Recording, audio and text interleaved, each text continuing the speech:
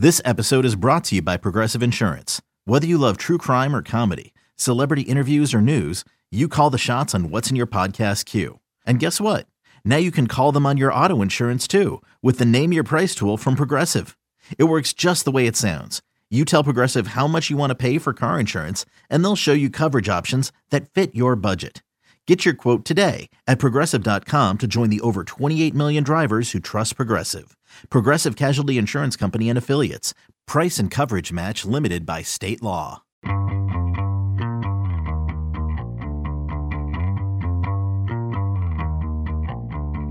Hey everybody, this is Richard Deitch, and welcome to the Sports Media Podcast. My producers are Patrick Antonetti and Sean Cherry. This episode has 4 guests, and it's probably the most important one I've done, certainly in a long time. My guests are Lisa Wilson of The Athletic, ESPN's Michael Eaves, Raina Cash of the Savannah Morning News, and Sportsnet's Donovan Bennett. These are 4 sports journalists of color. You have, if you consume those publications or listen to those publications or see those publications, you have read their work or been influenced by their work. Lisa Wilson, who works with me, is the NFL editor at The Athletic and a former sports editor for the Buffalo News, where she was the only black female sports editor of a metropolitan major daily at that time. Michael Eaves, of course, is an ESPN SportsCenter anchor and has worked in the business for a long time, including in Los Angeles as well as Kentucky. Raina Cash is about to be the executive editor at the Savannah Morning News. She was just recently the sports editor at the Louisville Courier-Journal. So again, Raina Cash, a pioneer in this business.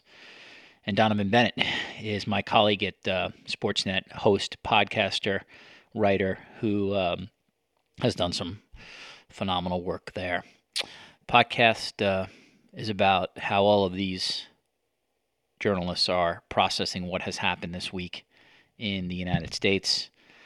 It's about their upbringing, both personally as well as professionally in the business, issues of race and institutional racism and hiring practices, their thoughts on athletes speaking out and athletes not speaking out, and where we're heading on all this. I tried my best just really to listen more than anything else, and I appreciate their time and them coming on. I certainly sort of learned a lot of things and sort of reinforces, I think, some of my own naivete about stuff that's been happening for a while. So the podcast starts with Lisa Wilson, followed by Michael Eaves, followed by Raina Cash, followed by Donovan Bennett, all coming up on the Sports Media Podcast.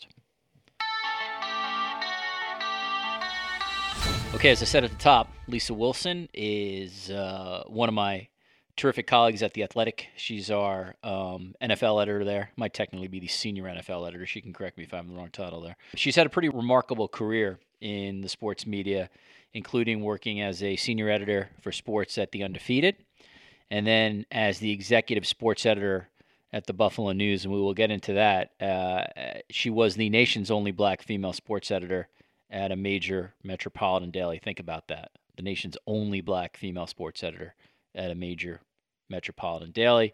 And I'm pleased to be joined by one of my favorite colleagues at The Athletic, Lisa Wilson. Lisa, thanks for coming on the Sports Media Podcast. Thanks for having me, Richard. All right, Lisa, we've been starting all our guests on this podcast with this very macro question, and that is, and you can go as long as you want, how are you processing what you are seeing right now in the United States? You know, as I'm watching what's going on, in some ways it feels like a turning point, and, you know, we'll see how it goes, because when we saw the George Floyd video, you know, obviously I had a lot of the same emotions that a lot of people have. You know, I was angry, I was sad, I was concerned about how I was going to talk to my 12-year-old daughter about this. But the one thing that I thought as I'm watching this is, what about the if he just didn't resist crowd? You know, we've had so many of these police killings and people are trying to find an excuse. Well, you know, just cooperate with the police and you'll be fine. Or, you know, the police have a right to protect themselves. If they thought he had a gun, you know, what are they supposed to do? But seeing this so clearly that he was not only handcuffed and on the ground and had a knee in his neck, and people are filming this and begging them to get off him, and the cops just looking like, I don't give a, can I say I don't give a fuck? But I mean, that's just what it was like. Yeah. And you saw that and you're like, okay, what are people going to say about this? Are people going to finally maybe start to get it, what Black people have been saying for so long about inequities in policing? And I think that we are seeing that, because this is not just, isolated protests in Minnesota. This is all over the country. So in some ways you're seeing, wow, is this a turning point? Athletes are speaking up, and, a lot of the athletes that already have, but we're starting to see some athletes we really haven't heard from. We're seeing more white athletes speaking up. But what I'm hoping is that this continues and keeps going. So when I say I think I'm witnessing a turning point, we're going to see, because, are we going to keep this same energy moving forward? That's what I want to see. Are we going to keep the same energy moving forward? Because right now, sports really aren't being played. Everybody can focus on this. But as everyone is kind of returning to their normal routines, returning to work, returning to sports, are we just going to forget about this? Because this is what Colin Kaepernick tried to tell everyone, and people just didn't want to listen. They wanted to just talk about his protest and what he was doing, how he's disrespecting the military, disrespecting the flag, but not really focus on what he was trying to say. And some of that is going on a little bit right now. I kind of fear, are people going to focus more on looting than they are for the reasons that these protests started in the first place? But I just hope that this energy and this, people are saying, okay, we're with you, we're listening, we understand. Hope people are going to continue to do that once our lives kind of get back to normal here. All right, Lisa, as I mentioned sort of in your intro, not sort of, in your intro, that at the Buffalo News, you were the nation's only Black female sports editor at a major metropolitan daily. That puts you in a pretty interesting position, I think, to sort of evaluate the sports media at large on issues of race and institutional racism. I mean, you literally were a subset of one, the only person. A lot of times, I've had Jemele Hill's been on this podcast many times, and I remember that at one point she was when she was a columnist in Orlando, I believe she was the only Black female columnist at a major metropolitan daily in the United States. So how would you sort of evaluate where the sports media is right now in 2020 on these issues? Because ultimately, sports media is the one who, in many situations, will or is sort of charged with telling the stories of athletes, beyond what they do on the field. Issues of racism, issues of social justice, issues of inequity. Obviously, we have a ways to go there, right? Our newsrooms aren't as diverse as they should be. I think the last lab check report, maybe 90% of the sports editors, white males. But what has to happen there is, and I hope this is part of what's going on with these conversations we're having now, where people are coming out, you're seeing unions coming out and saying, we need to diversify our newsroom. SI coming out saying we don't have a Black reporter, that kind of thing. I think people are having these conversations, and I think that's very important, because the people who need to do something about this, the people who hire, they have to make it a priority. They have to make it an issue. As a Black woman running a paper, we went to look for people on the staff, I bring candidates to them, right? Okay, maybe we should look at this person. And some of those were diverse candidates, because if you see your staff isn't as diverse as it should be, you're missing out on stories. You're missing out on valuable perspective and context, and I'm of the firm belief, a white columnist can write about any subject. I think if you're a good columnist, you can write about anything, and you can do it well, but you can't bring that extra perspective, that extra bit of experience that comes with that. And you can just tell that story, I think, a little better, because you have the benefit of having lived it, what it means. You're constantly talking to people every day about these things, and not just when the latest news cycle kind of warrants that you're talking about these things. At the end of this month, I'm going to rise to the presidency of the Associated Press Sports Editors Group. And obviously I ran on a platform of diversity, trying to make sure that we can, bring more diversity, not only to our newsrooms, but to our group, because it's something that's important to me.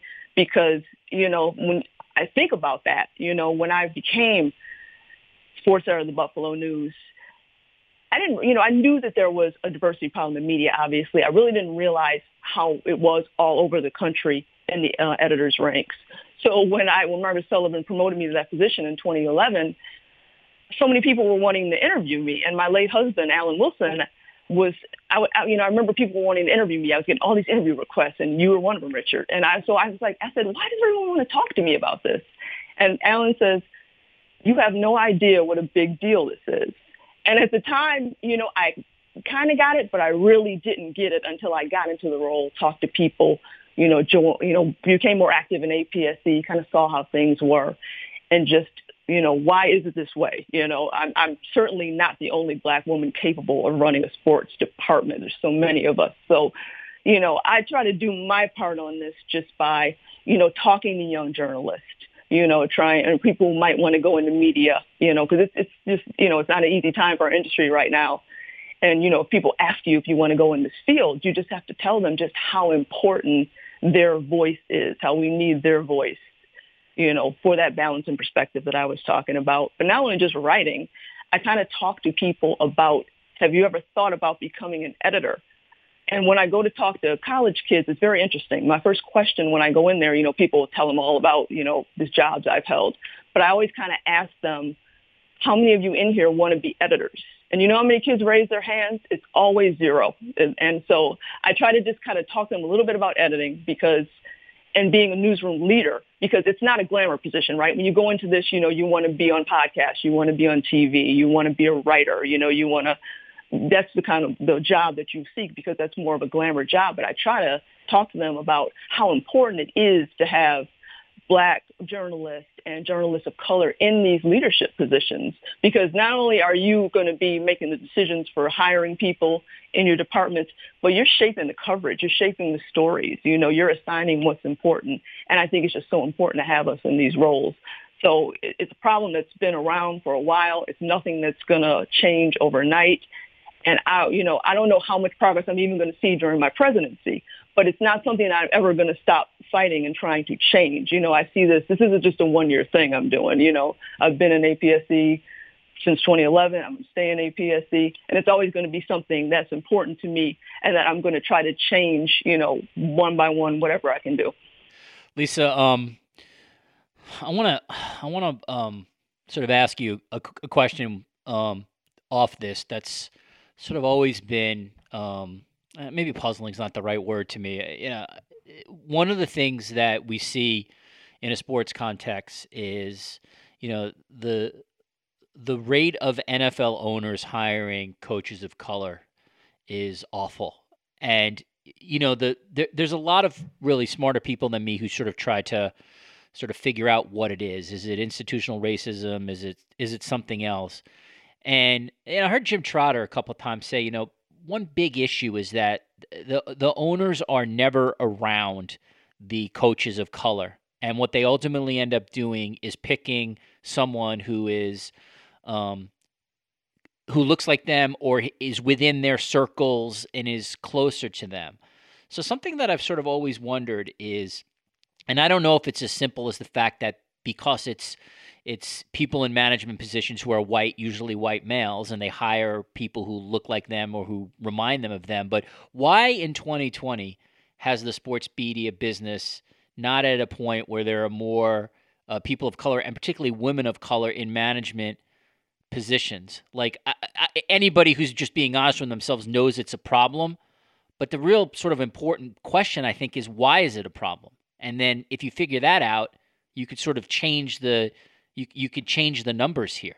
Yeah, I think it's a lot of what you said. Just the people who are making these positions, just sometimes people are more comfortable. They think they're more comfortable around their own, right? They are more comfortable around their own. So that's kind of who you're looking for when you're looking to promote.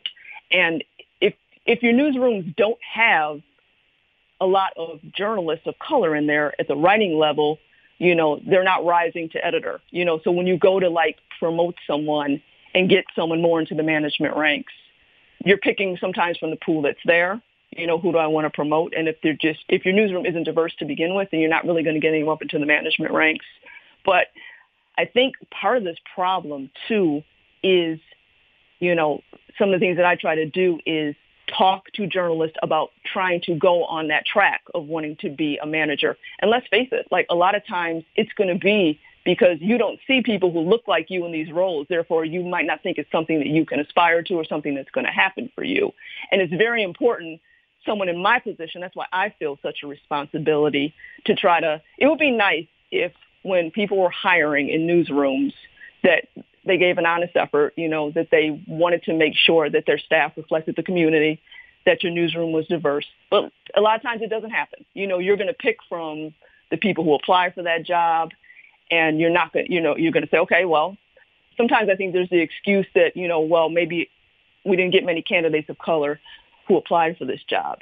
But I think part of the responsibility is on the people hiring, because you need to know who's out there, and not just when it comes time to hire. One of the things I did, Kimberly Martin, I know she wouldn't mind me telling this story, fabulous NFL reporter now at ESPN. But when she was at Newsday, she was someone I kind of recognized as an up-and-coming star in this business.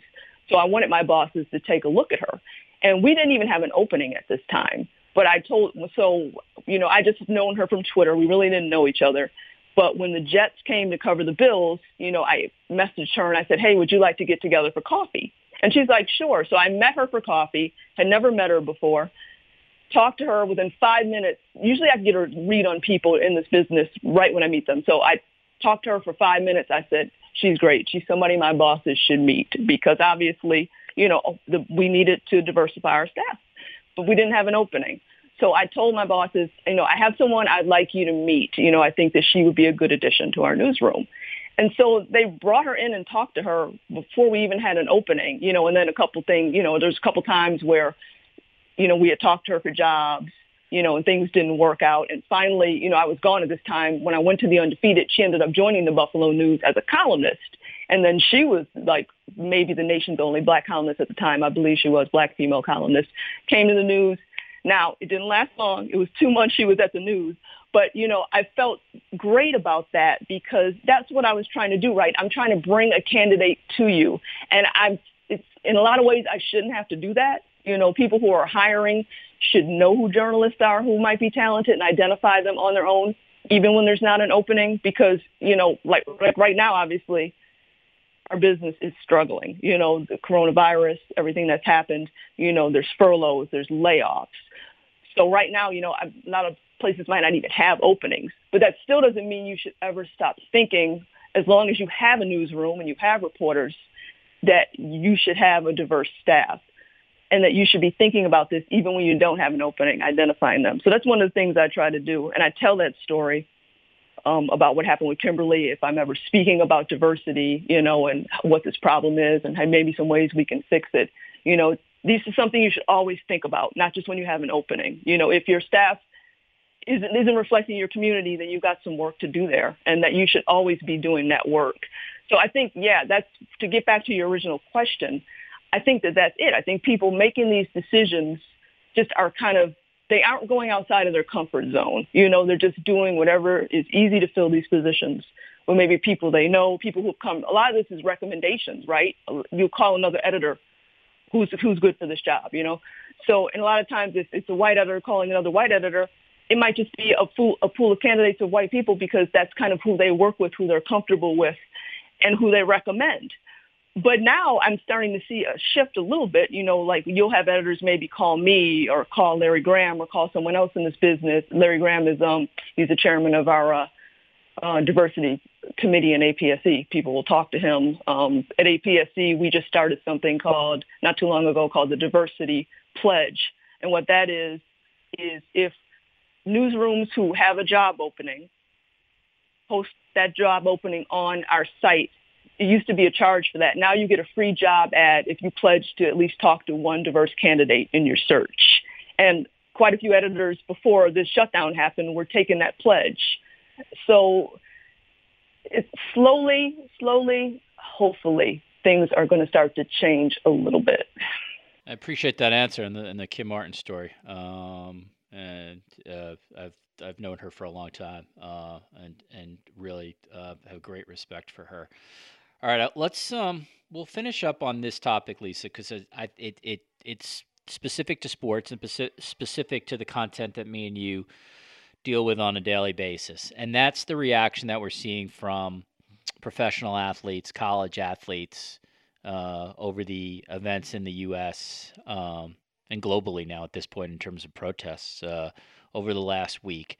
You know, I think in these situations, Lisa, you expect someone like LeBron James or Dwayne Wade, Steven Jackson's been active. You expect athletes of color who have made it clear that they have an interest in speaking out on injustice and on social issues. Like, you expected them to weigh in, and many of them did thoughtfully. What has been a little different about this week, and I just want to get your sort of interpretation as to how you see it, is I have seen white athletes who have never stepped into this arena putting out statements. Carson Wentz sort of seems like Exhibit A. In hockey, like, Braden Holtby, Sidney Crosby. There are a lot of people who say that, like, to sort of really have systemic change, like, it can't always be athletes of color leading the front. Like, they need their fellow white athletes to, if nothing else at a base minimum, to speak out. That leads us eventually to the Drew Brees thing, which we can eventually get to if you want. But I wonder, from your perspective, as somebody who's obviously been a sports editor at a major daily, you're now the NFL editor, and a massive site that we both work for with, I don't know how many NFL reporters are under you, whatever it is, 50, 90. It's a big story. The nexus of athletes talking about this within the protests and George Floyd. How have you viewed it? Because I'm a bit of a cynic, so I never really believe that things are going to change until they change, but it does feel a little bit like an inflection point, Lisa. I'm just seeing things that I've never seen before. How do you see it? Yeah, I agree with you there. We are seeing that. When we were at the height of the protest in the NFL, the season after Kaepernick had taken the knee, that's when I was at the Undefeated, and we were writing a lot on this subject. And that's what so many black athletes were saying. We need our white counterparts to speak up. And, you had a few, you had Chris Long, but you didn't have very many. Megan Rapinoe, you had some white athletes who were speaking up about this kind of thing. Now, suddenly you're seeing it. And, I think part of it is seeing this video of George Floyd being killed by police. And I think it's unfortunate, but I think it took something like that for people to say, okay, maybe there's some truth to what you've been saying all along, right? So, and this is not just athletes. I think this is society at whole. You're starting to see so many people talk about this and have these conversations because they saw this, and maybe they're starting to get some idea of what black people have been saying all along about these subjects and speaking out.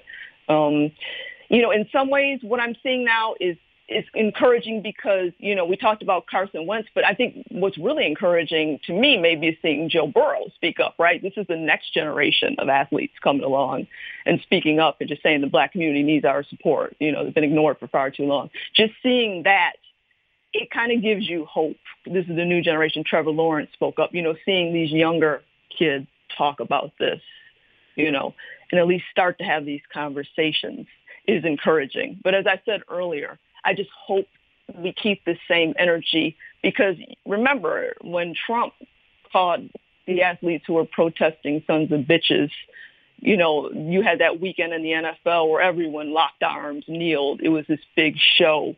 But eventually that went away, right? Last year you didn't see much of anything. You saw your normal, saw Kenny Stills, Eric Reed, the guys who've been in it and stayed in it. But you didn't really see anyone else doing that, so it's kind of like that was the moment. Everyone was talking about it. I think in these moments, sometimes you feel pressure to say something. You don't want to be silent. You feel pressure to do it. But where are you going to go from here? I think they're talking about it. It's very important. No change. Nothing ever happens without a conversation, right? Everything starts with a conversation, I believe. So people are starting to have these conversations. And that's encouraging. And it's encouraging to see more people talk about this. Some of these statements, haven't been as strong as they could be, obviously, not addressing the real problem. But at least they're saying something. But I just hope that it really continues and people are starting to look not only at society, but at themselves to really, affect some change and keep this going forward, and however they can do it, whether that's policy change, whether that's just in their daily interactions, are you calling out your racist friends when they're saying things, how often does that happen and you just really didn't say anything? Is that really going to start to change? Are you going to maybe think now, about privilege and all these things that you don't want to think about? Are you going to have these conversations and are you, a lot of people are feeling uncomfortable now, but is that going to continue? That is the main thing I'm wondering. So it is encouraging, obviously, to see it's much better than people being silent, I think, that they're talking. But I just really hope that it goes somewhere. But, to your question, what you were saying, I have noticed the difference. And I just really, really hope that it continues. Like NHL players, this is never really discussed, right? So let's hope that this leads to some conversations that eventually lead to some type of change. All right, I have two more questions for you, Lisa. You, in your position, and you have an interesting perspective on this because you worked at ESPN, which really had to navigate this, and this is me editorializing. I think at times navigated it poorly. But there will always be people in an audience, and I'm sure this is true for The Athletic, who do not want to see stories about how athletes feel about these issues or about the you think right, yeah, or about the reaction from some prominent people of color in athletics to what Drew Brees initially said. Drew Brees since he apologized. By the time you listen to this, that story probably will be somewhere. We'll have taken probably a couple steps forward.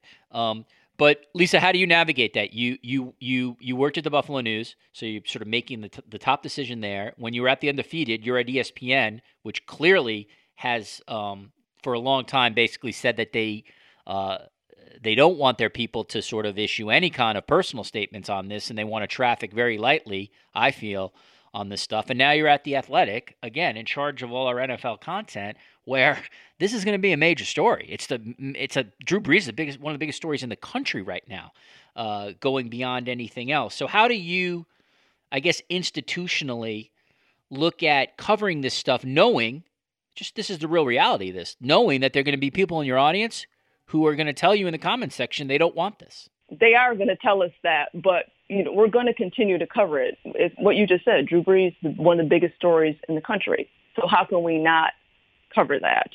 And they're going to say what they're going to say in the comments. When I first came to The Athletic, and if we wrote anything on race, it was the comments, I'd say 90% of them, I have to go back. It's not a scientific figure I'm giving you or anything, but the vast majority of the comments were negative. And you got the overwhelming comment, just to sum it up, was, this isn't why I subscribe to The Athletic. I don't want to read about this. Don't turn into ESPN, that kind of thing. Don't try to be woke like ESPN, all these comments. I don't want to read about that. And just as we're seeing in these streets with people protesting, and there's kind of been a change and people kind of realizing, okay, this is a problem. Maybe I'm starting to see it now. It's very interesting that our comments section, there still are those comments like that. I don't want to read about this. And the more we post, I'm seeing a little bit more of, okay, I'm a little tired of reading this. And, I'm just thinking, if you're tired of reading this, imagine how tired people are of living it, right? But I do have to say, I'm noticing a bit of a change in those comments. And I think that's encouraging. We published a piece earlier this week where several of the Black journalists who work at The Athletic just wrote about their experiences of being Black in America. And that's the kind of thing, we obviously have not run much on our site, right? But really, I was so pleased to see so many of the people in there saying, thank you for sharing your stories, or thank you, I didn't realize this is something that you went through every day. And that was just so encouraging to see. That's why that piece was written. People, we talk about it amongst ourselves, right? Let's take it out there and kind of just show people, not only our coworkers, but let's show, our readers, people in America, what it's like. And that piece was just much better received than I thought it was going to be.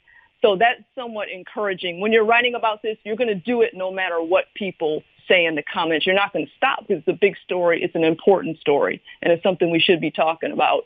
And people want to say stick to sports, but I mean, women's sports and race, when has that not been an issue? You know, it's always been an issue. I work for a site, The Undefeated, that is devoted to that, the intersection of race and sports and culture. It's all connected, and it's something that you're going to have to cover. And I'm just glad that people are trying to maybe just open their hearts, open their eyes, maybe listen to see what's going on. The comments on there are much more positive than anything I'd seen, and it was a pleasant surprise. Lisa, is there anything that you want to add that I did not ask you? Only that I just hope that we keep this going. That's the main thing I want to see. Don't just let this be about this moment and then everything is going to go away. Let's really just kind of keep the conversations going. It's so important, newsroom diversity that we're talking about. I hope that we just keep these conversations going. And I'm adding something that I've been saying all along, but obviously it's just something that, I really hope to see. And I just hope people stay focused on what this is all about. There's been so many people are starting to comment on the looting and the riots. And, something always distracts you, right? When Kaepernick was protesting, people just wanted to make it about the flag, about the military. They didn't want to get the message of what he was trying to say, and this was 4 years ago. So now are people starting to get it, and are they going to stay kind of just focused on what we're talking about here and not about everything else? The more I see people talking about the looting, the rioting, the more I thought this is just like 2016, where people are just missing the message. And it's unfortunate. I wish that concern they have about rioting and buildings, that you have it for Black lives.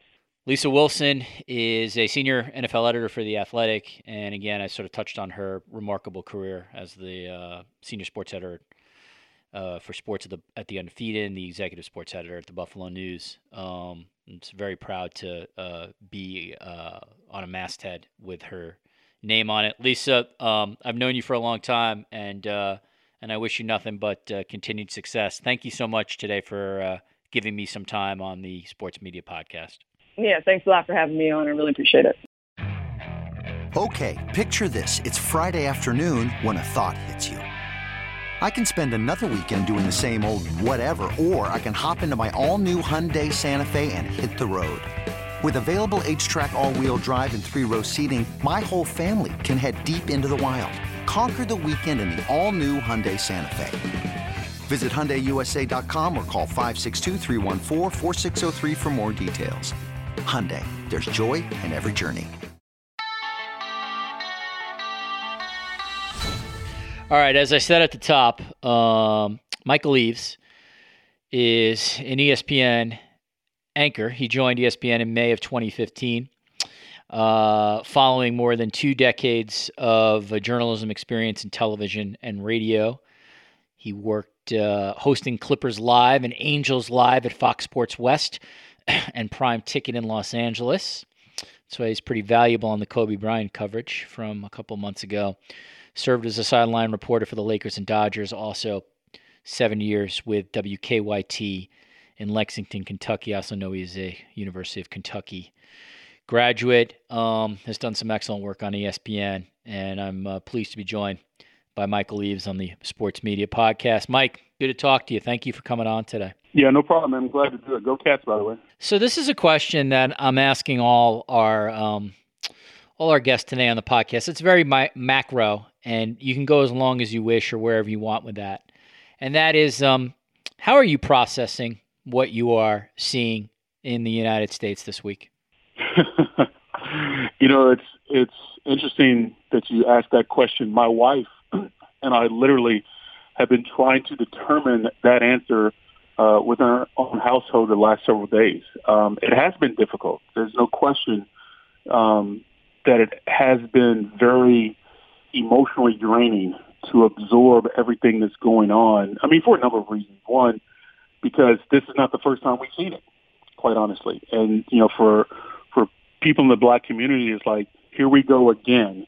And do you find any hope whatsoever that it could change this time? Because it didn't change before. It didn't change with Trayvon Martin. It didn't change with Tamir Rice. It didn't change with Walter Scott. It didn't change with so many of the people before them and after them. And so that's been the difficult part for us personally. But, you know, the issue is, Richard, like, for me, being on television and, you know, having to deal with something like this on a very personal level, even though I had no personal connection to George Floyd in this situation, but I know what George Floyd in my life has seen me in terms of who he represents. Like, we all know what George Floyd in our respective communities or family circles.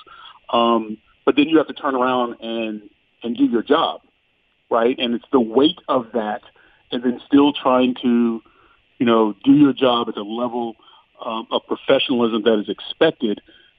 That's a lot to deal with sometimes, man. And this is yet another example of, you know, black people having to absorb something like this, but then still turn around, go do their jobs, whatever that may be in whatever respective field, but then also turn around and be the representative for an entire race when they have these conversations with people who are not black.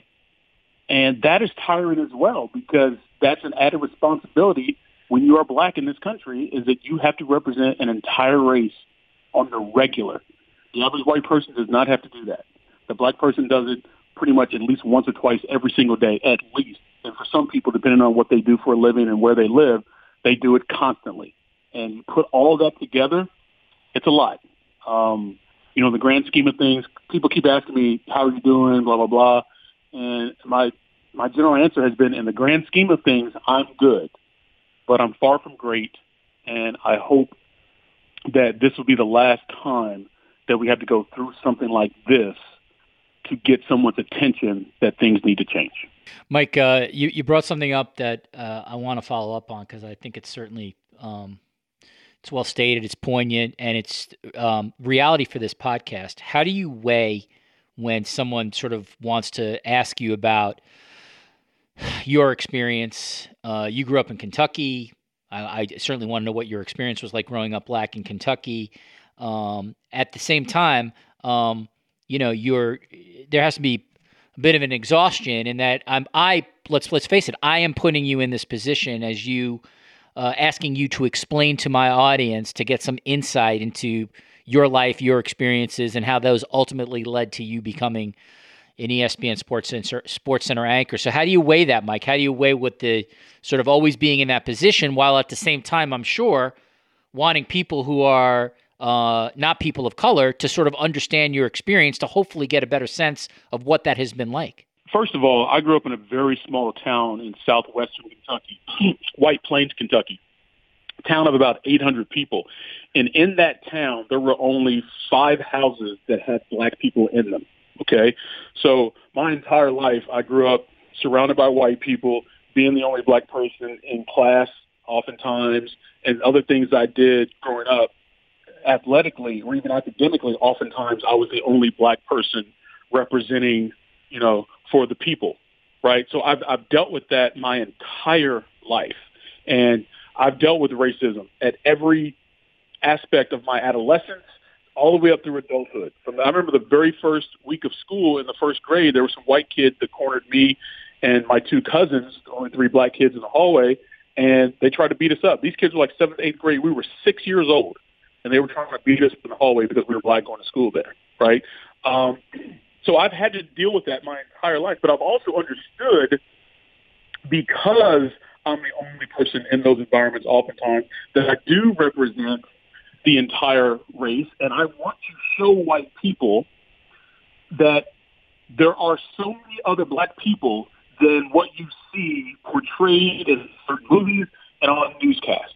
And the problem is the average white person does not have a large enough circle that includes people of color to where they can understand that what they see that is typically portrayed is actually the exception and not the norm. So I always wanted to portray that I am actually more like the average black person than what you see and what maybe you've been conditioned or taught to fear, right?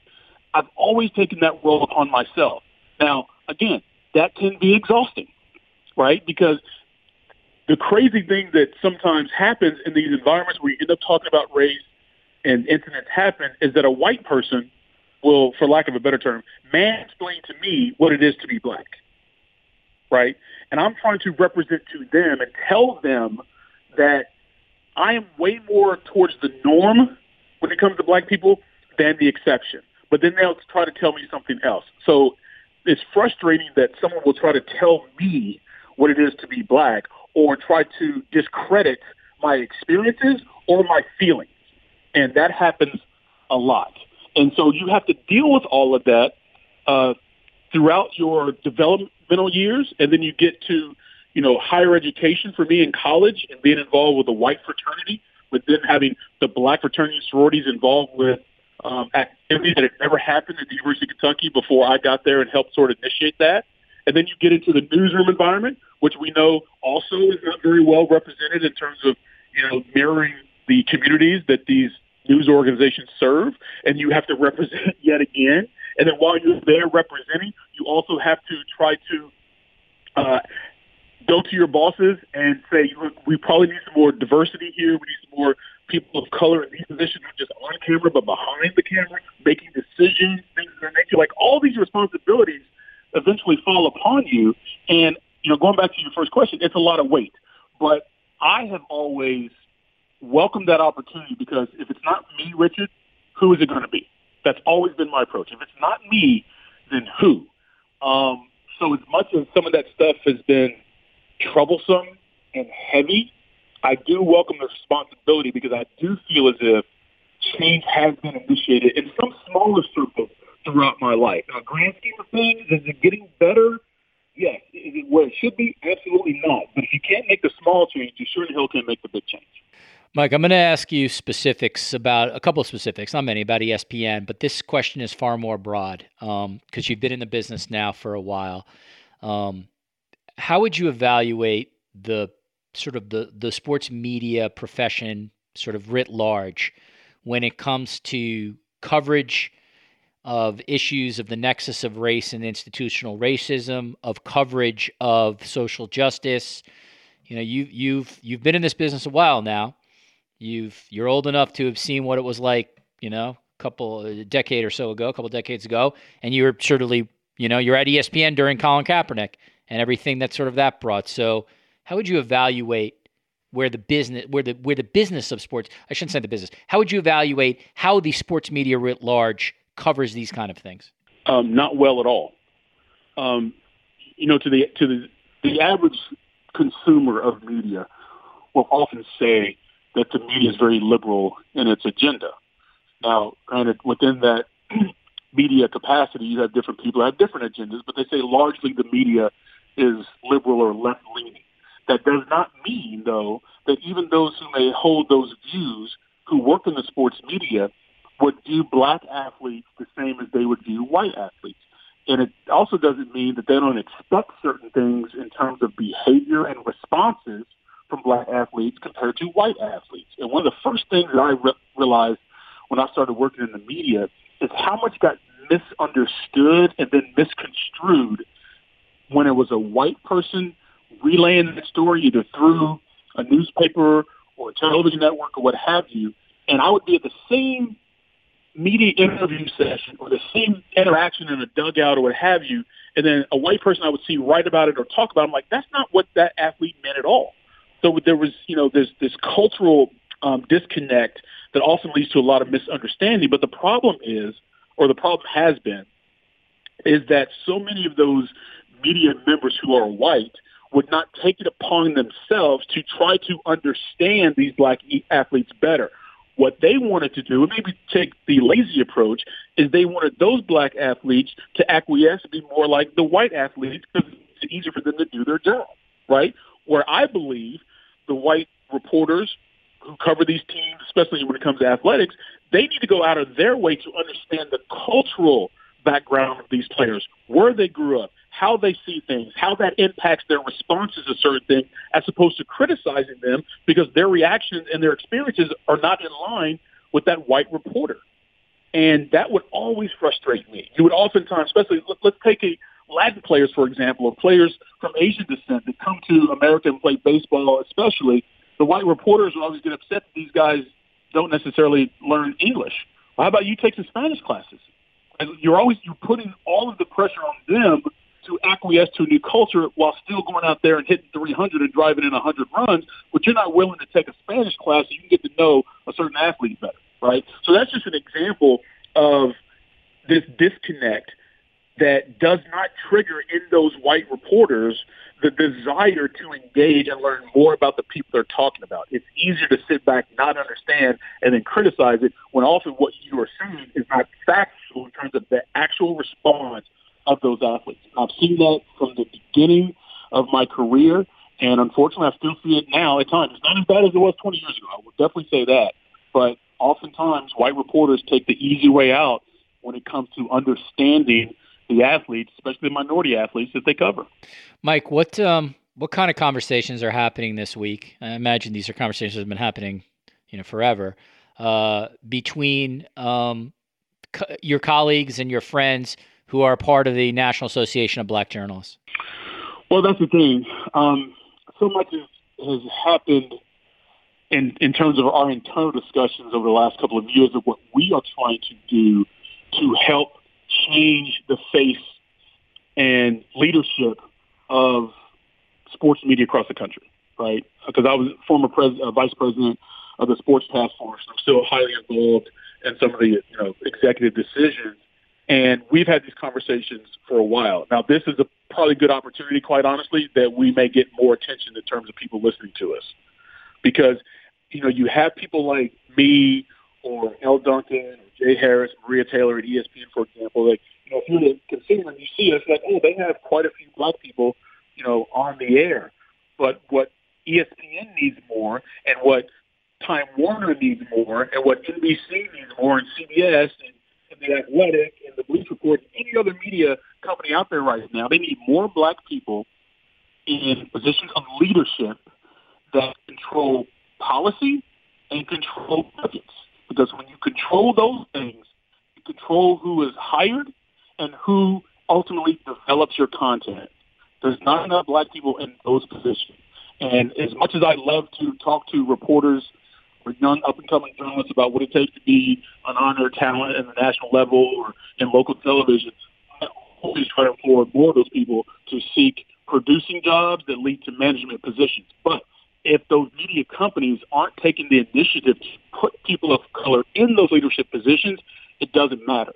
And that's the point that NABJ, for the last couple of years, especially the Sports Task Force, has been driving home every time we meet with these media companies, including ESPN. Like we had a meeting with Connor Shell at the NABJ convention last year in Miami, and we outlined some things to him that we'd like to see from ESPN, and it related way more to leadership positions and producers who control content than anybody on air. And that is the biggest push that we need from a media standpoint, but quite honestly, throughout society. Like, that's the problem. If you look at the judicial system, if you look at the police unions and the police chiefs and mayor's offices and all that kind of stuff, there's just not enough black people in these positions to exact the real change that needs to happen.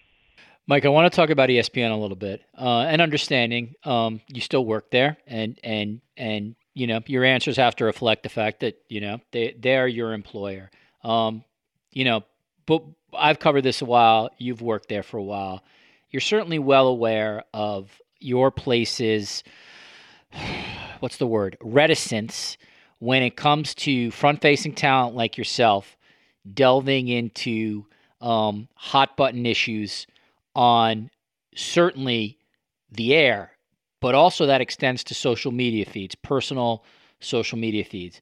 I have talked about this on this podcast now for multiple years. People who've listened to this podcast know I've had Jamel Hill on many times and Michael Smith, and his conversations we've talked about a lot. I have been one that has been, and this is me editorializing now, frustrated at what I think is ESPN not allowing or trusting its people to put out what they believe on their Twitter feeds. I understand the argument against it. You take their check, you play by their rules, etc.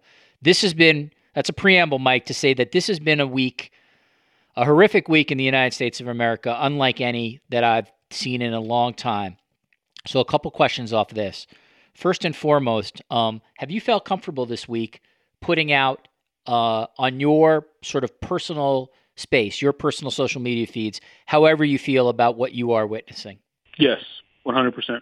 Oh, that's good news. Do you feel that that is any kind of change in management, or do you feel like management, because of the situation that is existing, is not enforcing previous social media rules, or is it something else that maybe I'm not asking you here? Let me say this. I would never want to speak for our management because I've not gotten any directives from them over the last week and a half relative to this particular issue. Okay, so I can't speak to if that's a change in their minds in terms of how we represent ourselves and our feelings right now through social media. I will say that largely, and I even felt this sort of before I got to ESPN, quite honestly, that oftentimes that narrative of what is political, that ESPN having this, also liberal agenda, I believe that was hijacked by people who just didn't want people to talk about things they didn't like, okay? And I've always said to those people, show me one time on sports, and at least since I've been here, as it relates to ESPN being so political, when was the last time you saw us talk about abortion rights? When was the last time you saw us talking about the national deficit? When was the last time you saw us talking about education reform? Those are political topics. Racism is a social topic, and it impacts everything from your local community to your favorite sports team. And within that context, the athletes that you cheer for have to deal with racism, and it can impact their performance on the field. And that is the context that I believe, way more than not, that racism is discussed when it comes to people who work at ESPN. Now, some of the things that some people have said have been very pointed about certain political figures. That, to me, is different, right? And I refrain from doing that, quite honestly. And that has nothing to do with ESPN. I just don't like, and granted, I'm minored in political science, so I'm a political nut. If I'm not watching the game, I'm consuming a lot of political news. And there's certain aspects of it that I hate from a hypocrisy standpoint, but I don't use my personal social media feed to dive into the particulars of politics in terms of how Democrats play against Republicans and what is a conservative agenda versus liberal agenda. I personally just don't do that. But I will talk about race. I will, because it impacts me directly and the people around me, my family, my coworkers, and people that I love. And I will never accept that talking about racism and its lingering effects is a political issue. And I will tell my bosses that. I think that, since I've been here 5 years now, that they fully understand where I stand on that regard. But no, I personally have not felt that there was any pressure not to put stuff out there like that. It's good to hear about this week. And you sort of hit on something that I used to sort of like clap back on people on Twitter when they would say ESPN is so overtly political. I'm like, yeah, like the 11 p.m. Sports Center's report on Brexit. I agree with you. It's just way out of line yesterday. Yeah. Exactly. Yeah. But you're sort of dealing with on Twitter sometimes just arguments that sort of are circular and never ending. You mentioned race.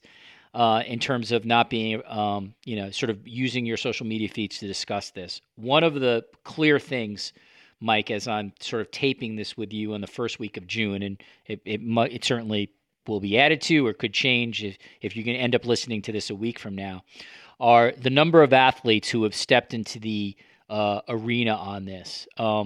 Athletes of color, particularly in the NBA, have always been very socially aware, and we have heard from the LeBron Jameses and the Chris Pauls and others for years, basically on injustice and inequality and inequity. What is kind of different about this moment, Mike, and I just want to ask you this, if you think it's lasting, is we've seen some athletes who never talk, address this topic, and then for whatever it's worth, we have seen a lot of white athletes in some sports where you don't often hear white athletes sort of talk about these issues, being very public on their social media channels, on websites, addressing this. It feels like, to me, that sports is because of the celebrity of it, because of the importance of it in the United States, is really going to be at least in the near term, play a pretty big role on whatever dialogue happens.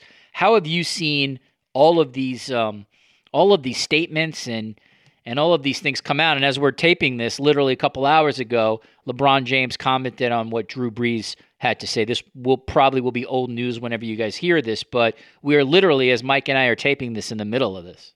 For me, Richard, and I've always told this to people, and I think, oftentimes that, people just don't fully understand all the things that happen around them, and I'm a history nut. The majority of the social change in this country's history, especially, from the 1900s on, oftentimes the catalyst was sports, whether it was Jesse Owens and Jackie Robinson or Muhammad Ali or even, LeBron James and Maya Moore now. Typically, you have people from the sports world that set these examples for white America to see that, okay, if Jackie Robinson is such a stand-up guy, if Arthur Ashe is such a stand-up guy, then, yeah, I can see us making some change here. I mean, it took, black players going down to Alabama from USC and beating Bear Bryant and the Crimson Tide for people there. It's like, maybe we should have some black players on our team and in our school. So sports has always been at the forefront of that in modern U.S. history anyway. I think as it relates to some of these white athletes now coming out and voicing their feelings in support of their, black teammates that they haven't been as comfortable in the past doing, I think this all goes back to Colin Kaepernick. Because of what happened with him and how much attention was on him and his stance and what he was trying to represent and all the conversations that these locker rooms were starting to have, I think it opened the eyes to a lot of these white athletes to something that they simply weren't paying attention to before or hadn't realized. Because that topic and Colin Kaepernick was such a hot-button issue and a polarizing figure, you could not escape those conversations. And I think from that, and now you have a perfect example of what he was trying to make America stand up and realize. So shortly after his protest and him, being blackballed from the league, I think these players fully understand, this is what he's talking about. And it's still happening despite all the anger from other people mad that the way he was protesting, and then again also hijacking that entire thing, making it about the flag as opposed to what he was really trying to point out. Yeah, he was absolutely right in terms of what is happening and what needs to change. And I think because of that, they are way more comfortable and actually, Richard, also just more knowledgeable. And they can say these things with some level of understanding and consciousness to go out there and say something not just in support, but also something that's very heartfelt and needed, quite honestly. Mike, I have two more for you. Where do you stand on not only your place, but the sports media at large? I don't even know if it's saying being comfortable, but willing to sort of have uncomfortable conversations or willing to print uncomfortable things for certain members of their audience and perhaps certain members of their paying audience. How do you feel a place like yours will be over the next couple of months? Because, I have to be honest with you. One of the things I think that we saw when the Kaepernick discussion came out was that ESPN got very scared at the reaction to that. We saw the President of the United States, mention, and his press secretary at the time mentioned an ESPN employee, in fact, and the company, I feel, this is just me editorializing, I feel like the company ran away from that. Do you think we will be in a different place now as we head in the first week of June of 2020, where some of these uncomfortable conversations and stories can ultimately happen? Because that's really the only way we're ever going to get progress. True. First and foremost, I don't think any company, especially a large Fortune 500 company, wants to be involved in any type of controversy that could affect their standing in the market. Okay, let's just be real. From a capitalism standpoint, no company wants to be involved in anything in that regard. And oftentimes when that happens, there could be an overreaction to step away from it. I can't speak for everything that happened a couple of years ago to the events that you're referring to, but I know this. I think so many people involved in those decisions around those incidents would probably change things now if they could go back in time. Okay, but that simply is not the case, clearly, and it all matters on what you do going forward. I will say this, even prior to this particular tragedy happened in Minneapolis, I've been involved in some internal discussions at ESPN about some things related to diversity and inclusion and addressing some of the topics I was talking about earlier in terms of putting more people of color in executive leadership roles. So as a company, with a director from Bob Iger, from the very top, all the way down to Jimmy Pitaro, Connor Shell, and Norby Williamson, there's been conversations internally at ESPN for us to do our part in improving that aspect. And if you do that, your coverage will be better because it'll be more inclusive, it'll be more well-rounded, and it will be, to me, a better overall product. That's always been my push. The more inclusive and diverse you make the content, the more well-received it will be. Now, I don't know how much of this particular incident will sort of catapult some of those initiatives. Granted, we've had the pandemic, and that's affected so many things from an operating standpoint that oftentimes things get, delayed because of what's going on in the marketplace.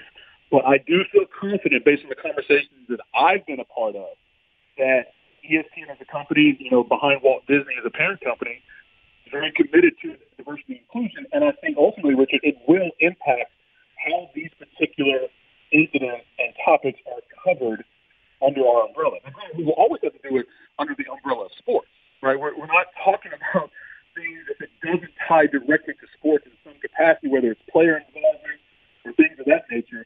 But as it stands right now, I feel pretty confident about where ESPN is going in terms of what it wants to do with diversity and inclusion. I really do. Mike, I want to end with this. Is there anything else that you wish to say? Is there anything else that I didn't ask you that you'd like to use this forum for? I appreciate so many people who have reached out to me and some of my colleagues as we go through all of this.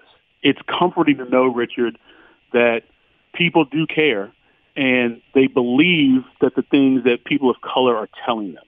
And I can't say that I've always felt that way. And that's either from my personal circle, or I should say extended circle, to, people that are just, viewers and audience members who may catch me on SportsCenter every now and again. Like, this feels different.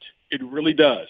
And as much as I'm, hesitant to be overly hopeful, at least the current response, you're always going to have some knuckleheads on the other side that just, can't change their mind anyway. And ultimately, those people will not matter in the grand scheme of things.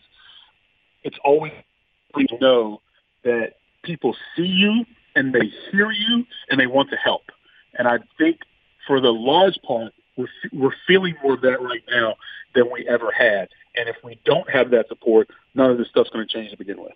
Michael Eaves, somebody you can see currently on SportsCenter, Emmy Award-winning sports journalist. I gave his resume at the front. If you want to follow him on Twitter, it's at Michael Eaves, his name, MichaelEaves. Somebody I've admired for a long time in the business. Michael, I really appreciate you taking some time today to come on the Sports Media Podcast, and stay safe and continued success. I appreciate the time, brother. Before history is written, it's played. Before it's frozen in time, it's fought one shift at a time. Before it's etched in silver, it's carved in ice. What happens next will last forever. The Stanley Cup Final on ABC and ESPN Plus begins Saturday. All right, as I said at the top, Raina Cash is the sports editor of the Louisville Courier-Journal and working in the city of Louisville right now. We'll certainly talk to her about that. And she is heading very soon to be the executive editor at the Savannah Morning News. She's been in sports journalism for quite some time, as our other guests have. And I'm pleased to be joined by Raina Cash. Raina, thank you and welcome to the Sports Media Podcast. Thank you so much, Richard. I've been waiting on this opportunity for a long time to be on with you, so it's an honor. Aim higher, Raina. Bigger goals next time. But it's very nice of you to say. This is something I've asked every person who's on this podcast, and I will ask you the same. It's a very open-ended macro question, but how are you processing what you have seen this week in the United States of America following the death of George Floyd? It's been difficult for me. Everywhere I've lived professionally and in my hometown, there's been some incidents of police brutality. From Trayvon Martin in my hometown of Sanford, Florida, right up to this moment here in Louisville with Breonna Taylor, and most recently, still to be determined whether it was brutality or not, but the killing of a local restaurant owner here, David McAtee. And it's hard to escape. It's emotionally troubling and painful. And, as an African American, walking through life, it feels difficult, and even more so during these times. So how I've been processing it, I've been trying to stay grounded, trying to stay in personal prayer and devotion, and, trying to be a voice that's needed in this time and in this world to the extent that I'm able to do that. Raina, what was it like for you growing up as an African-American woman in Sanford, Florida? I love my hometown. I had a pretty traditional, child rearing growing up. I had both of my parents, and my father owns a dental lab, and my mother has been in medical records and coding and things of that nature her whole career. I was an athlete throughout high school and went to college on an athletic scholarship. But it wasn't until, I was older that you see the economic disparities between communities, that you really begin to notice it. The separation of the haves and the have-nots. But my high school was pretty diverse. It's the one thing about, us as African Americans, we're a lot of things, right? We aren't, people use the word disenfranchised and underserved, and those are true, but there are also African Americans who, came up in really nice neighborhoods and have wonderful professions and two-parent homes, and all of those things are part of our story. And I hate that we're often sort of put in this bubble, people trying to define who we are by one definition, but we're all of those things. And I'd like to see media and sports media reflect that. What was the sport that you played at in college? I ran track at Florida A&M in Tallahassee. Long time ago, Richard. Pam Oliver as well. That's right. Florida A&M. That's right. What was your event? I was a sprinter. 100, 200, 4x100. It feels like a lifetime ago, but still, if you're doing 100 and 200, you probably were doing some serious speed at one point. I can only admire sprinters who go that fast. And having covered many Olympics and seeing the 100 finals, whether it's Veronica Campbell-Brown or Usain Bolt, it's an amazing thing to watch those guys and women at the highest levels. Beautiful sport. We'll see if we can get some footage of you from back in the day, Raina. Some of the grainy footage of you sprinting. Spare everyone that, please. You mentioned the sports media, and you are the nation's. I'll let our audience know that you're soon to be moving to the Savannah Morning News to become an executive editor there. But as we tape this now, you're the nation's only African American female sports editor at a major metropolitan daily. In your opinion, can you tell me what that means in 2020 that you are a subset of one? Yeah, it's embarrassing to us as an industry. it's hard to wrap your mind around trying to understand why that is. Like, how did we get here? Lisa Wilson, another one of your guests, was someone, as I aspired to become a sports editor and I looked around the landscape, at that time, Lisa might have been the only sports editor at a major newspaper when she was in Buffalo. And so the circle has always been, the group has always been really small, but now knowing that today actually is my last day here at the Courier-Journal, and I'm leaving a void, an absolute void. It's unsettling.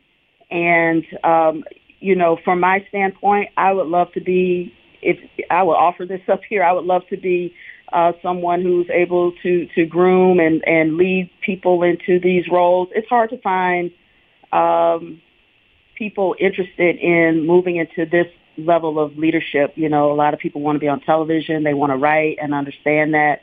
But it's from this chair where you get to make decisions a lot of times about what coverage looks like. And so I don't know all of the reasons why, but I know it's embarrassing, and I want us to do better. We have to do better. Raina, how can that pipeline change? Because, we see in sports, NFL owners so often, ultimately, when it comes to the head coach, they pick someone in their circles. And usually someone in their circles is a white male at a certain age. So how can the system, the sports sort of media ecosystem, change when it comes to getting more African-American women in particular into management positions, whether that's at a place like the Louisville Courier-Journal or at a place like ESPN or Fox Sports or The Athletic or anywhere? I think you have to look beyond sort of this dotted line trajectory that you go from this job to this job to this job, that you have to be a reporter and then an assistant editor, then a deputy sports editor, and then the sports editor, like following this line. Well, maybe there's someone who has been a veteran reporter for a long time and can go straight to management.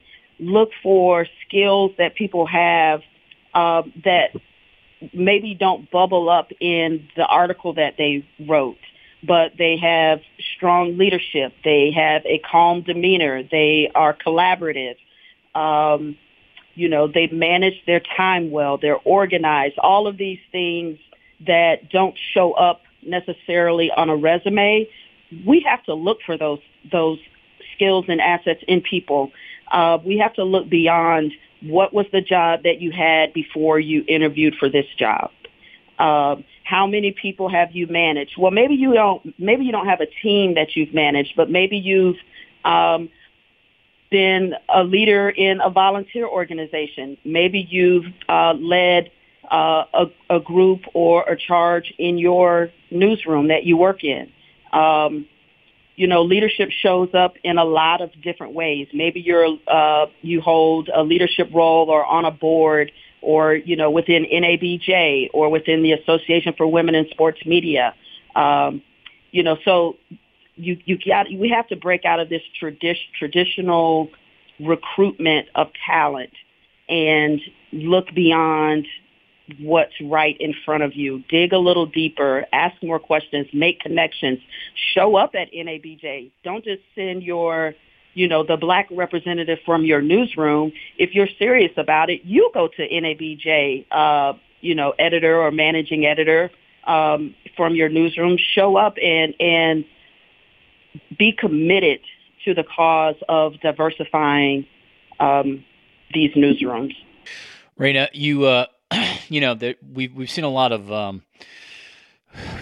commentary and a lot of talk that we're in an inflection point in the United States right now. I think, if you're a cynic or a realist, while you may appreciate that's what it looks like, I think you have to realize there have been so many times in our history where we've said this is an inflection point, and here we are again. That's sort of my preamble to talking about athletes speaking up right now. From your vantage point, how do you see the impact of athletes speaking out And at least in the short term, it's not just athletes of color who have been speaking out, but we've seen some white athletes who usually don't get into this space, at least be public about it. I think everybody reaches a breaking point. Everybody reaches a point where they're like, you know what, that's enough. I've had it. I'm over it. Enough is enough. And my silence is dangerous now. It's not just a personal decision, but it's a community decision. It's a national decision about our country. If you're in the NFL, it's a decision about our league and who we are and what we represent when we're not on the field. And athletes are feeling that. And I applaud those who have stepped forward, and I've seen it done in emotional ways. I think for some of them, it's just the things that have happened have just broken their hearts and their spirits, and they're looking out at a George Floyd, and they see someone who looks like them. And the league has, in many ways, put pressure on them to be quiet. You know, don't kneel, and if you want to do that, do it in the locker room, or it has not been supportive. And so now they're saying, okay, so our message is more important than the corporate message. Our lives mean more to us than just this paycheck that we're receiving. And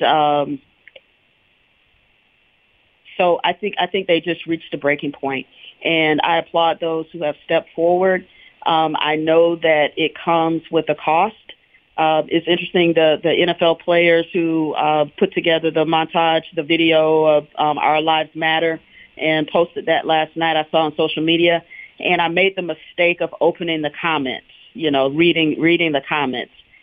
There were those who were supportive, of course, but, all of the negative backlash and the things, it's not easy for them to do this because they catch crap. They catch hell for saying the things that they say, for standing up for themselves, for defending their own lives and livelihoods and the lives of the people who look like them and walk in their shoes. This idea that because you make millions upon millions of dollars that you are not affected is just ridiculous. And so I'm glad they did it. I'm glad for the ones who are doing it. I'm glad for the white allies who are standing beside them. I'm glad for the ones who are doing it from the heart, who are genuine about it. And I'm glad not just for the ones who are speaking up, but for who are trying to find ways to positively affect change. On a micro level, because it's a singular specific athlete, what did you make of Drew Brees' comments, followed by the reaction to Drew Brees' comments, followed by Drew Brees issuing an apology and, at least on face, an acknowledgement that he has to do better in terms of understanding what others have gone through? I don't know that I have anything original, Richard. This is just my thought on it. I don't know that it's unique from a lot of the reaction that you've already heard. But to me, what struck me with the portion of his interview when he said that it sometimes brings him to tears, reflecting on his grandfather's service to our country and what it means to him, and he has his hand on his heart, and the Star Spangled Banner is playing, and it sometimes brings him to tears. And I thought, when you see someone being killed by police, do you not cry? When you see the racial injustices that are happening in the communities of families of those represented in your locker room, does it not hurt? Does that not bring you to tears? Like, I was furious, to put it quite frankly. I was furious, and I don't understand it. And the reaction to it from Malcolm Jenkins and others, he deserved everything that came to him for what he said, for him being so naive, I guess it's naivete, for being so self-centered and selfish, to not read the room properly, for someone who reads plays and knows the playbook and is a phenomenal quarterback, that he misread this moment in time. Whatever backlash he received, he deserved. His apology, he sounded contrite. I hope that he was. I hope that he gets it. That doesn't mean that he doesn't love and respect and appreciate the flag. And it doesn't mean that he shouldn't love our country, and as we all do. But to listen to those whose experiences are nothing like his. And I hope that he is willing to do that sincerely. Raina, you've been working in a city which has been on our national landscape following the death of Breonna Taylor and David McAtee. Can you give people who are listening to this just a sense of what it has been like to be a news person in Louisville over the last couple of weeks?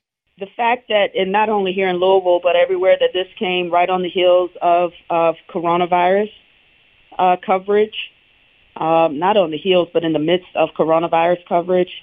From a journalistic standpoint, reporters were already stretched thin. We have furloughs, so that's making it harder. But we have people who are busting their tails trying to cover everything wall to wall. And right in the middle of that, Breonna Taylor is shot and killed in her apartment after police entered on a no-knock warrant at 1 a.m. And the thing that I love about my colleagues here at the Courier-Journal is, yes, we're tired. Yes, we're stretched thin, but recognizing the weight of the moment, jumping right in. Everybody wants to be a part of the coverage, not for selfish reasons, but knowing how important it is that we get it right. In terms of the city has been hurting, and the city is angry, and they've demanded change. The police chief has been fired. The mayor, I believe, is done away with the no-knock warrants, or is considering it. It's on the table.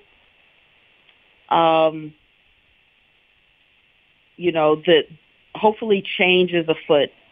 The protesters have been out since last Thursday, so more than a week. We had a lot of rain here last night. It didn't slow them. They were still there, and I think it's going to continue. And then right on top of that, we had David McAtee, who owned a local barbecue restaurant, a place that was frequented by police officers. It's right in the heart of what's called West End, a neighborhood in Louisville, primarily black neighborhood in Louisville. And the police who worked in that precinct, worked in that area, they frequent his restaurant. And he was killed outside of his restaurant on Monday night or Sunday night, Monday morning. And so that even hurt police officers. I did an interview yesterday with earlier this week with a black police officer here in Louisville who was born and raised in the West End and has known David McAtee his whole life.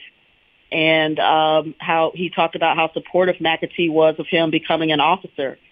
And he was in tears over this loss, and he's not alone.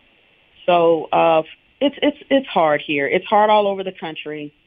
I just hope that this isn't just a moment in time, that this is a movement, and we try and solve or bring to light the issues that brought our country where we are right now.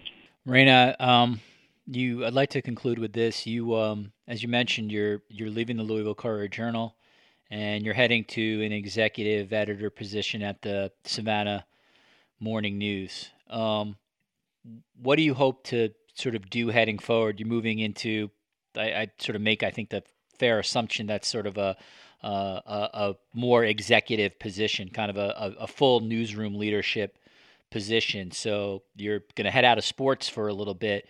What do you hope to do at the Savannah Morning News? What attracted you to that move? The exact thing that you just said, to have an opportunity to, earlier I mentioned when you're in leadership as a sports editor, you can influence or shape coverage to a greater degree than if you're a reporter. And so I hope to do the same in Savannah. I'll also be the Georgia State Director, overseeing Augusta, the Augusta Chronicle, and the Athens Banner-Herald. But they each have their executive editors, but I'll be the Georgia State Director, kind of pulling together coverage that ties throughout the state of Georgia. And in Georgia, there are a lot of pockets that just go uncovered, communities that just are completely forgotten about. My hope is to give voice to the voiceless. My hope is, to do enterprise work and investigations and watchdog journalism that really moves us forward, that is fair and balanced, and that challenges local government, that holds elected officials accountable, and is a place of utility as well. Just be comprehensive and to be the newspaper and the website SavannahNow.com that people in Savannah need, not just kind of tickling their ears, but the thing that the place that they need, a daily resource, and to challenge people to think and do better and more. That's my hope there. Raina, is there anything that you want to add that I didn't ask you? No, I don't think so. Raina Cash is the current sports editor at the Louisville Courier-Journal, and as she mentioned on this podcast, will become, immediately, the executive editor of the Savannah Morning News. If you're interested in Raina's work, you could follow her on Twitter. Her handle is @Raina_Cash, so RANA_CASH. Raina, I can't thank you enough for giving me some time and for your thoughtful words on this podcast. I wish you nothing but continued success and stay safe. Thanks so much for joining me today on the Sports Media Podcast. Thank you for having me. I'm Mark Chapman. Welcome to the Planet Premier League podcast. Each week, Cesc Fabregas, Nader Manua and myself talk all things Premier League. As a player, you don't have time to talk. No. You don't have time to make a plan. You just need to deal with wave after wave after wave. We watched Coach Carter and he said, afterwards, the game's just about doing this for your teammates. And I remember looking around halfway through the film and half the squad was asleep. Planet Premier League. Listen wherever you get your podcasts.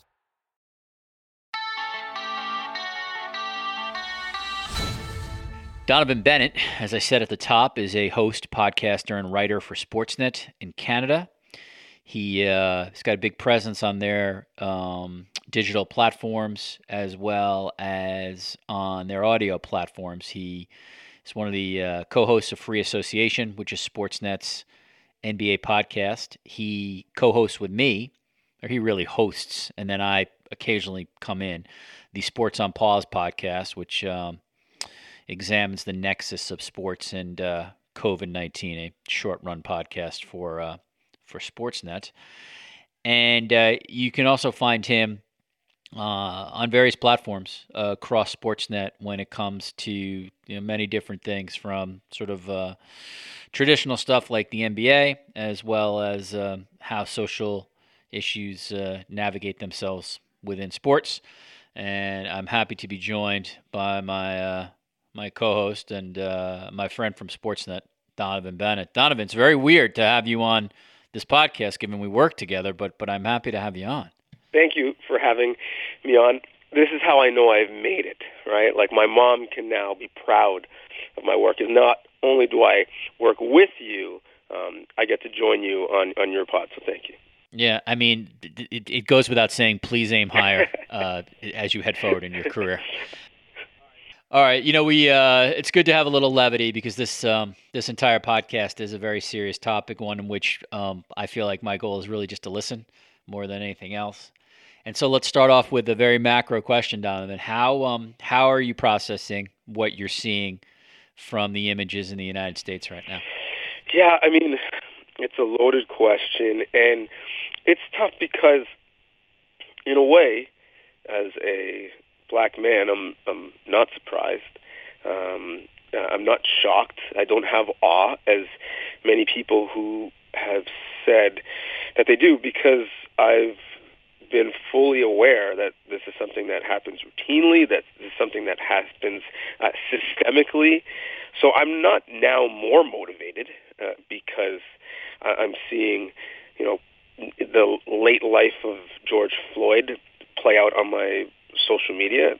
Black people had seen that in their communities for decades. And literally, if you want to talk about the history of black people, for hundreds of years. So the only real difference now, I suppose, is technology.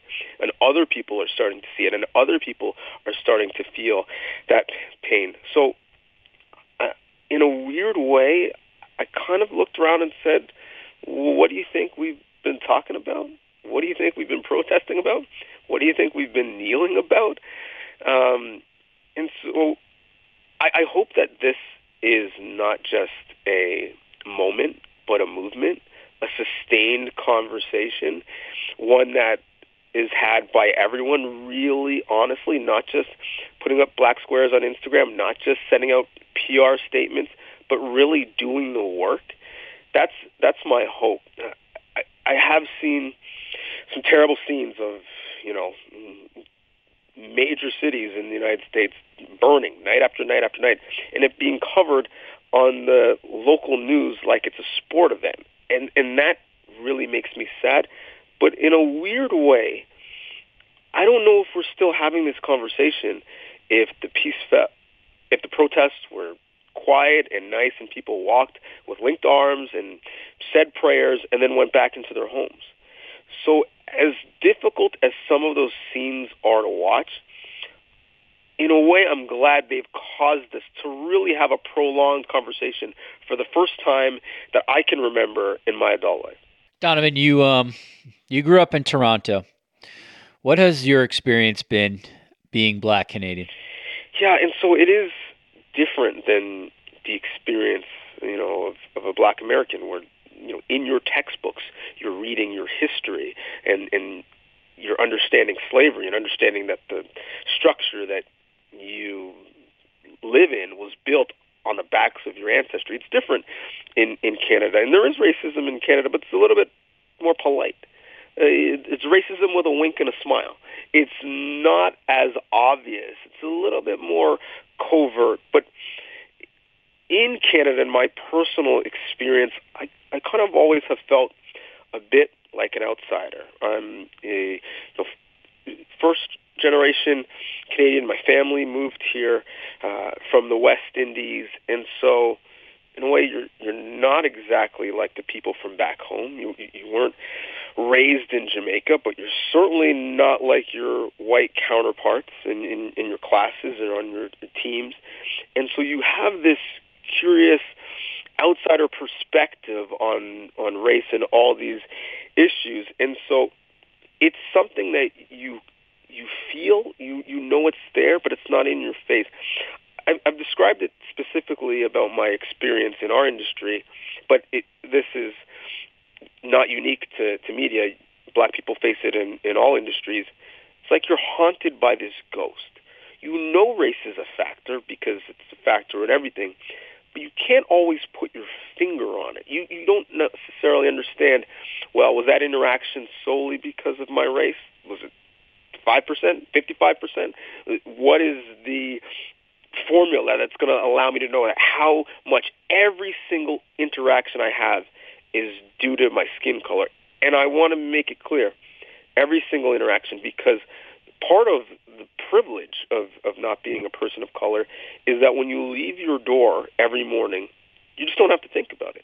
You don't have to have your heartbeat skip a jump when you hear sirens, even though you know you didn't do anything wrong. You don't have to always have your hands at 10 and 2 when you're driving.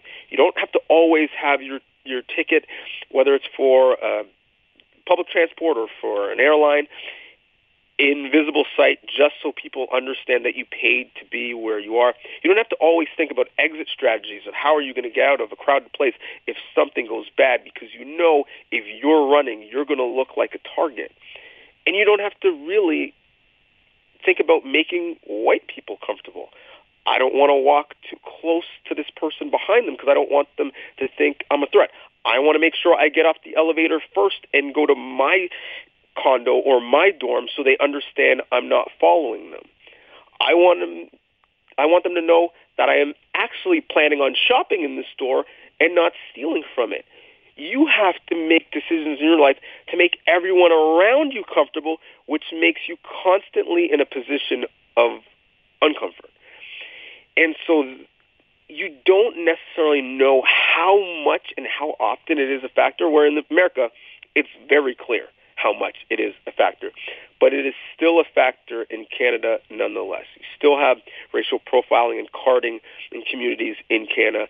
You still have a distrust between law enforcement and minority communities in Canada. You still make less money to do the same amount of work in Canada. And there's still a long, painful history of race relations in Canada that remains to this day. So I almost feel like being haunted by it in a way is difficult in its own right, because you can never really put your finger on it, and that takes a lot of both emotional and mental energy. I appreciate you saying that for this audience. I want to ask you how this has manifested itself for you when it comes to working in the Canadian sports media. I'll sort of use one example. And I couldn't imagine sort of what this would be like, because it's really, sort of it's twofold or a double-edged sword. I would imagine that a lot of times you are called upon to provide a, Black Canadian perspective, or a perspective on how you're seeing this role, framed. In fact, quite frankly, I'm doing it now. So on the one hand, I'm sure that, there's a part of you that's like, I appreciate having a platform and a voice. On the other hand, you don't want your role to be the designated person who always comes on to explain the minority community on at a mostly white employed place. So I wonder for you, and again, this whole conversation is very sort of macro and free form. How have you seen this manifest itself when it comes to specifically the industry that you work in Canada? Yeah, so here is the dilemma that Black Canadians in media face. First, to get a job, right? You look at any resume, it asks you for a couple years of relevant work experience, and oftentimes, a reference within the company. Well, you end up hiring from the exact same pool of people. If we all acknowledge that media in Canada, as it is, in the United States, but it's much worse actually in Canada, it has not enough representation. Well, how do you get that representation if you're just circularly hiring the same people?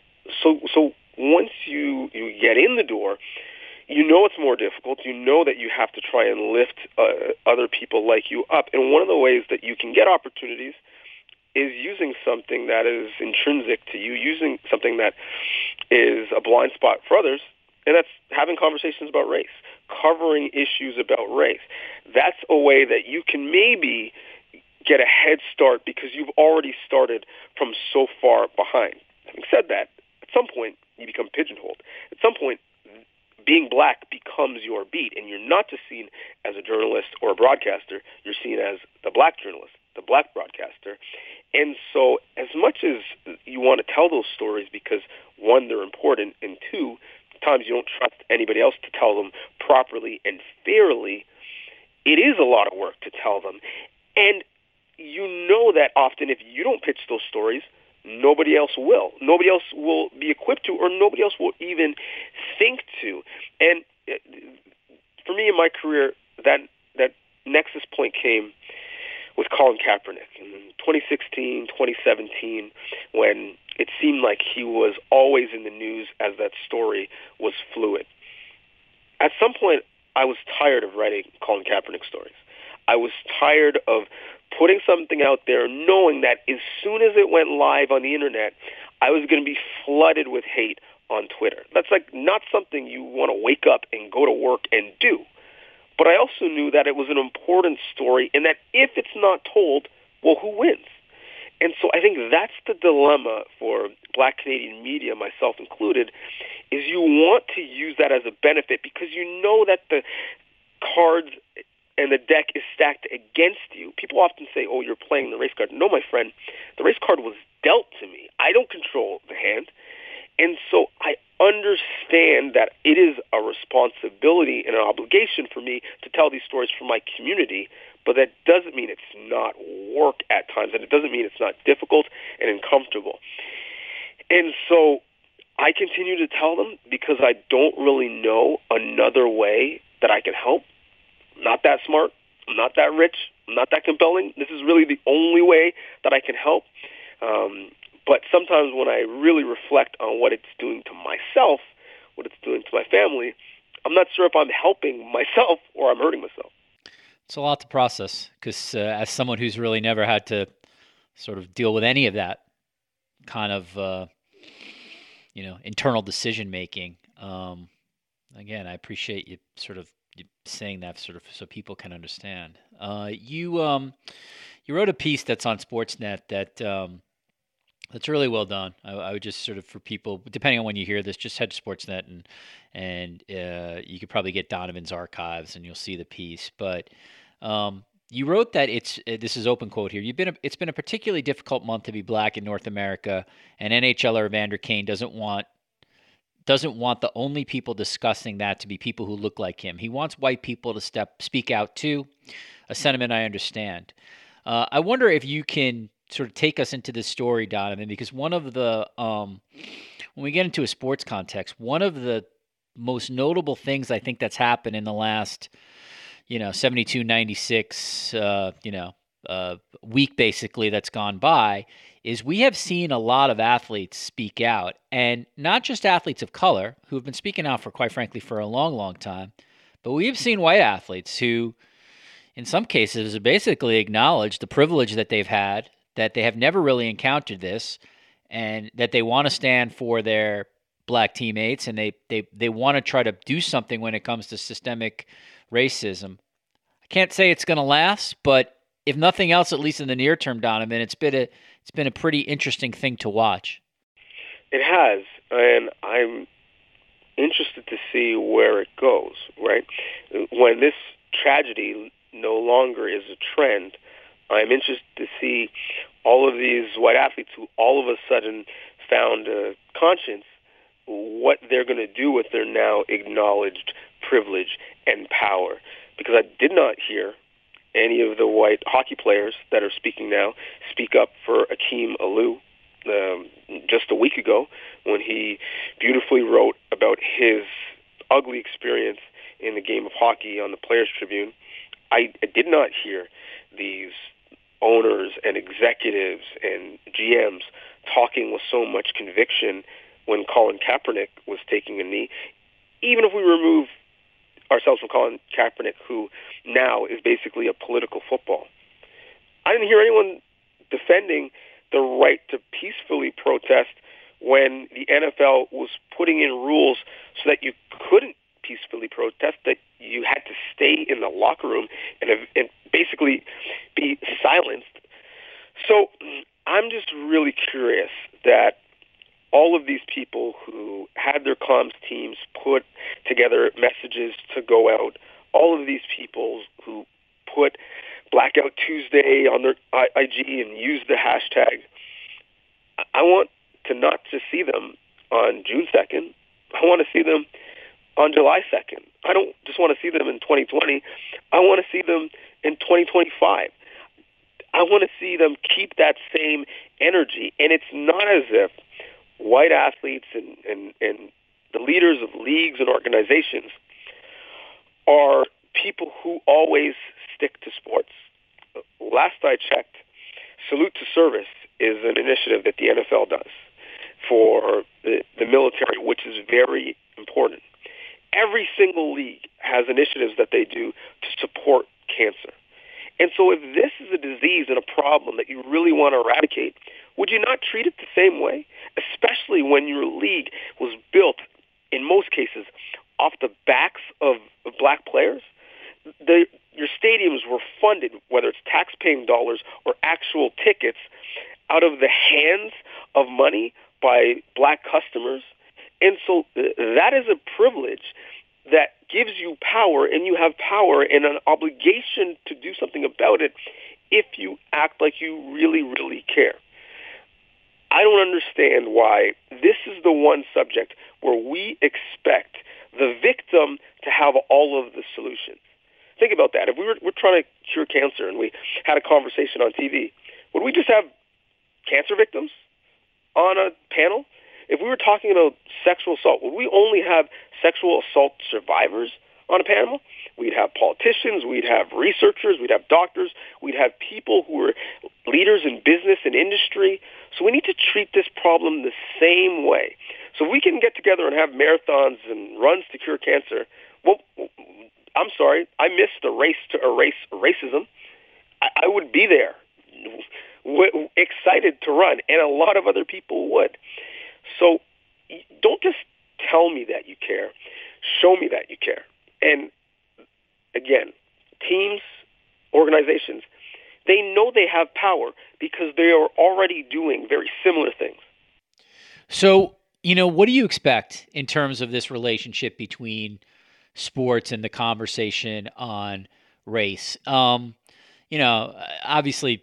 people on this podcast know that away from Sportsnet, I cover the U.S. media, sports media for The Athletic. And one of the things, Donovan, that, stands out and will always stand out is how these networks treated Colin Kaepernick when sort of the rubber met the road. And what they really tried to do as best as possible was sort of to avoid the situation. They addressed it because they had to address it. It was in front of them. There's really no deep examination. And then those who were really prominent, we saw what happened at their organizations. ESPN basically sort of dictated a charter that they did not want their people to be speaking out on social issues on their Twitter feeds. And those that did would face severe consequences. So I don't want while I actually believe in some sense that sports does have the power to bring communities together, and it's one of the few places where you do see people of different races sort of pushing towards the same goal with their fandom. It's not some kind of panacea by any means, and generally speaking, the important issues in sports are not necessarily addressed on sports broadcasts. So what do you expect from sort of our industry at large? Do you think we will play a leadership position, given that we have so many athletes of color who are going to be front and center here, and that we have athletes and teams that represent mega brands that millions and millions of people care about? Or does, and again, I'm speaking more for the States, does it become just another sort of footnote that, hey, 6 months ago, so-and-so athlete was pretty prominent in the George Floyd protests, and, now it's 3rd and 10 and the Cowboys are driving? Well, I know in sports, we are playing in the sandbox of journalism, right? We are doing something that is fun. And people often say, well, it's supposed to be a distraction. I'm coming to sports for a distraction from all of the things that ill society. Well, I think we need less of a distraction right now, to be honest. I think we need a little bit more focus. But specifically in covering these issues, if you are a journalist you have a responsibility. You took an oath to be truthful. The Journalist Creed, last I checked, says, I believe the suppression of the news for any consideration other than the welfare of society is indefensible. So when you're suppressing voices like Jemele Hill, when you're suppressing what actually is happening on how you report about Colin Kaepernick, and you're allowing the real message to be lost, and it's all of a sudden a conversation about the flag and whether or not it's being disrespectful to it or the military, and it's not about the things that are happening in his community every single day. When you allow the entire message and spirit of what he was doing to be co-opted in an election cycle, that's dangerous. That's harmful. Like any journalist would tell you, that you have a duty of care to bring the story to light and show all angles in their immediate truth. And I think we can all honestly say that did not happen with the Colin Kaepernick situation. It remains to continue to not happen with the Colin Kaepernick situation. So for any media company that wants to act like they care about these issues, and during Black History Month they want to put together these vignettes of the way that sports has been able to change how society has seen black people in the United States and Canada and around the world, and they want to play these beautiful speeches and show this vintage video of Jackie Robinson. Well, no, you have to do the work right now. You have to acknowledge that for many, Colin Kaepernick is a Muhammad Ali-like figure right now, and you have to cover him appropriately. And again, if you're going to have the montage going to break of Nelson Mandela saying sport has the power to change the world, it has the power to inspire, it has the power to unite people in a way that little else does, then you have to be part of the uniting, because otherwise you're just appropriating the fact that black people have struggled through sport before, but you're not helping them in their struggle right now. Donovan, is there anything else that you would like to add regarding how you've been viewing the last couple of weeks, your own experiences here? I'll leave this last part up to you and for you to go anywhere you'd like. Yeah, I mean, one, I just want to say that black people, like any group of society, are not a monolith. They don't think alike on all issues. They don't vote the same. They don't believe that the right course of action is always the same. But one thing they do have in common, it's something that they have in common with other minorities and people of color, is for whatever reason, when things like this happen, there are many white people, both in media but in our general population, who feel threatened by the conversation, who lash out and say, I don't see race. I don't believe this is an issue. Race is a man-made concept, and you are making it worse by having this conversation. That's fine, you don't see race. Congratulations. That in itself is a privilege. That's a privilege that you have, that you don't see race, that you're not impacted by it, that you're not worried about it. But you have the opportunity to use that privilege so that maybe one day my children's children could have the audacity to say something like, I don't see race. Because that's not my reality. My reality is I'm going to have to decide when I'm going to sit my child down and rob him of his innocence and tell him, you know what, Martin Luther King's dream that you are going to be judged by the content of your character and not the color of your skin, we're not there yet. We're not at that dream yet. In fact, many people who look like you are living a nightmare. So I'm going to have to arm you and protect you and let you know that you're going to have to work twice as hard to get half as much. And even when you do that, you still might be judged by the worst of people who look like you and not the best. And so this is what you're going to have to do when you interact with police. This is what you're going to have to do when you interact in the corporate world. This is what you're going to have to do when you interact at school. I'm going to have that conversation. And there's going to be another conversation that is going to happen. It's inevitable. It happened to me. It happened to my father. It happened to his father. At some point, my son is going to come to me and tell me about his experience where he was racially profiled. And, Richard, I tell you, I'm going to bawl like a baby when that happens. So if you don't have to think about that, if you don't have to have those conversations with your child, congratulations. God bless you. I'm happy that you don't. But I would also love for you, I'd be happy for you to help me not have to have those conversations. Race Israel. Donovan Bennett is a host, podcaster, and writer for Sportsnet. He works with me in Toronto, Canada. Absolutely one of the best colleagues that I have. Donovan, thank you very much for joining me today on the Sports Media Podcast, and I will be seeing you down the road quite soon. And seriously, man, thank you for this. Thank you for this, and thank you for having this conversation even before it was getting link clicks. I appreciate that.